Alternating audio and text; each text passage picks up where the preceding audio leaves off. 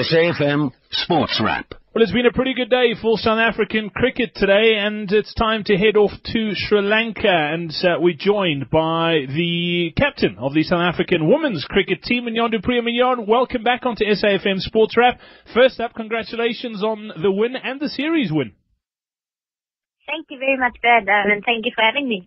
Mignon, it was an interesting series to say the least. Obviously, the weather gods intervened halfway through, which made it very, very interesting coming down to the final one-day international of the 4 today.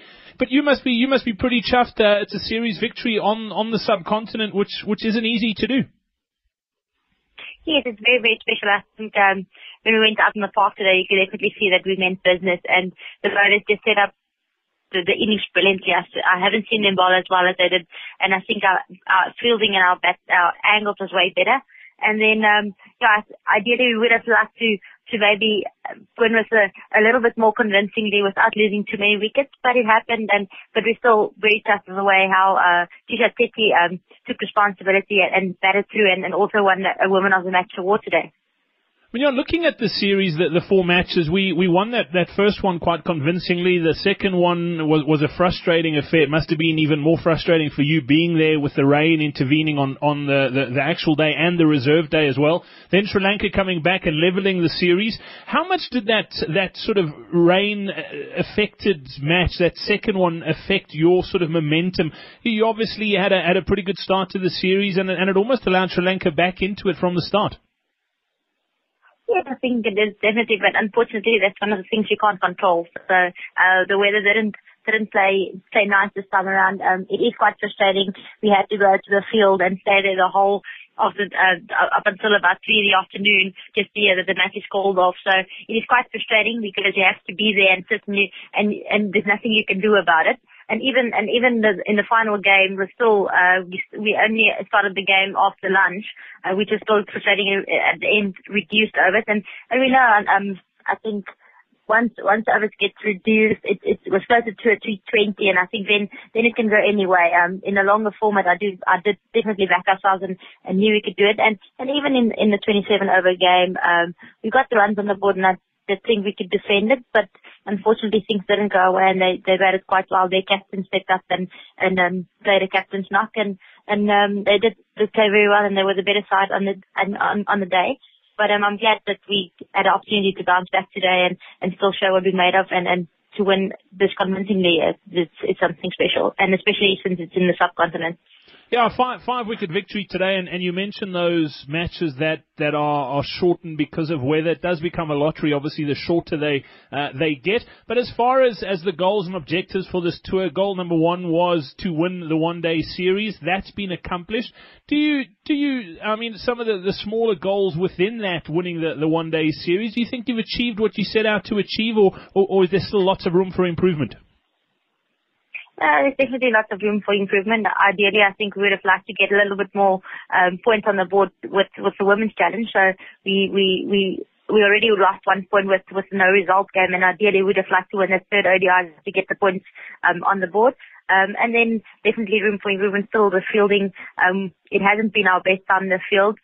We get their key batters out at stages also. We get the opportunity to get them out, but then it slips through our hands, and then every time they then use the opportunity that they got the second time around, and that usually hurts us a little bit more than what it's supposed to do. So hopefully we can just work on those areas to look to improve, and especially now going into the T20s, fielding is a major part that and I think the team that's doing the most in the field definitely sets themselves up for a good opportunity to win. So hopefully now in the next day or two with our preparations, we can make sure that we get that ready.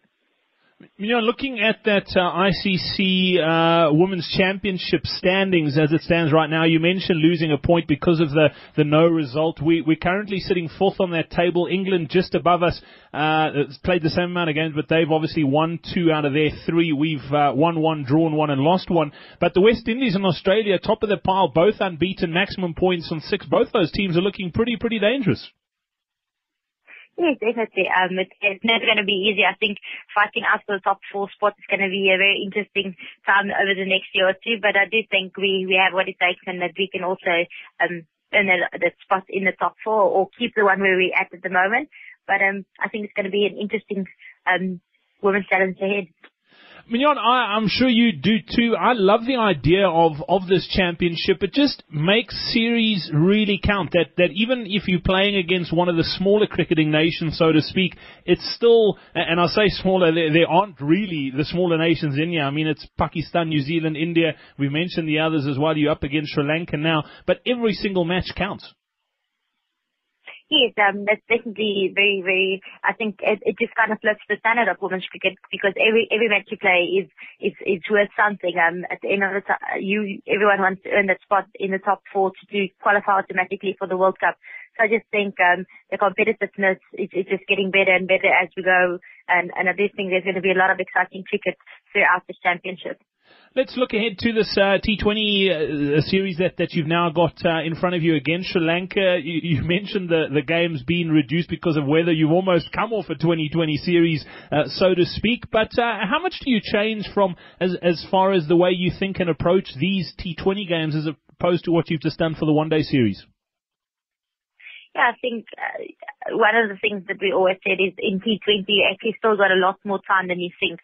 We sometimes go in there and you want to start hitting from ball 1, but you actually need to give yourself a little bit of chance just to get your eye in before you can get going.